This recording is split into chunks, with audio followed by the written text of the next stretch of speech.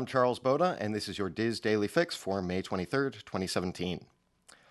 In times of political unrest, when every side of every argument feels frustrated and misrepresented, it would be nice if we could go to our lighthearted movies and theme parks and manage to catch a break from the divisiveness.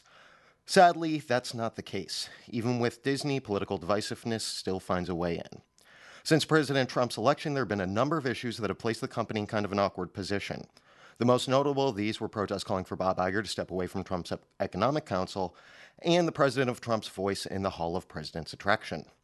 Kevin Wong recently published an article about the latter of those two on Motherboard, claiming insider knowledge as to what Disney strategies and intentions are as they update this attraction.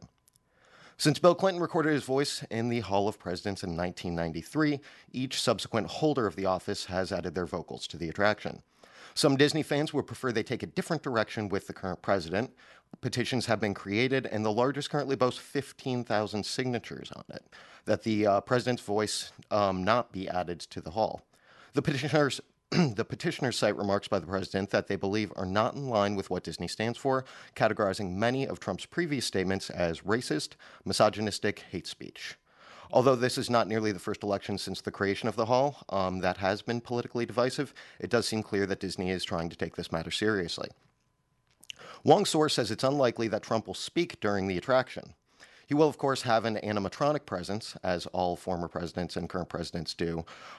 It looks like the hall might revert back to its pre-Clinton administration days, with only Washington and Lincoln possessing speaking roles. The source said, "Given how polarizing the president is right now, Disney Parks and Resorts is currently trying to find a solution that approaches middle ground. They want to include our 45th commander-in-chief in this 45-year-old theme park attraction, while at the same time not seem to endorse or support some of Trump's more controversial issues." Another justification Disney may claim for not adding the current president's voice is his own lack of involvement in the process. Since January, Disney has been reaching out to Trump to schedule a recording with no success. The source says, "There's a part of this, just getting time with him to record. I guess there's also been some back and forth on his proposed script, which is something they're hoping to use as a get-out-of-jail-free card. If he's not available to record, they can use that as a legitimate excuse. That's kind of what Disney's hoping for." The source also claims Trump's victory came as a surprise to Disney, who are already in the planning stages for Hillary Clinton's animatronic. Commerson's dolphin dies minutes after being born at SeaWorld's Aquatica park. Commersons are those black and white collared dolphins reminiscent of killer whales that can often be seen swimming upside down throughout the park. SeaWorld has 4 of these dolphins still in its care. SeaWorld obtained a dozen Commersons back in 1983, but given the small population and the lack of genetic diversity, their plans have been to keep these dolphins from breeding and have them live out their lives as the last Commerson dolphins in the park. For this purpose, and because of her advanced age, they've been giving the remaining female, named Ringer, a steady dose of contraceptives. Ringer managed to become pregnant anyway, and so SeaWorld prepared for the birth. At the time of the pregnancy announcement, SeaWorld spokeswoman Susan Story said, "She's been doing very well and her pregnancy appears to have progressed normally. Our care team and veterinary teams have put a great deal of planning and thought into preparing for this birth and to help set Ringer and the calf up for success." SeaWorld has long been under close watch from animal rights advocates regarding the care and treatment of the animals in their custody.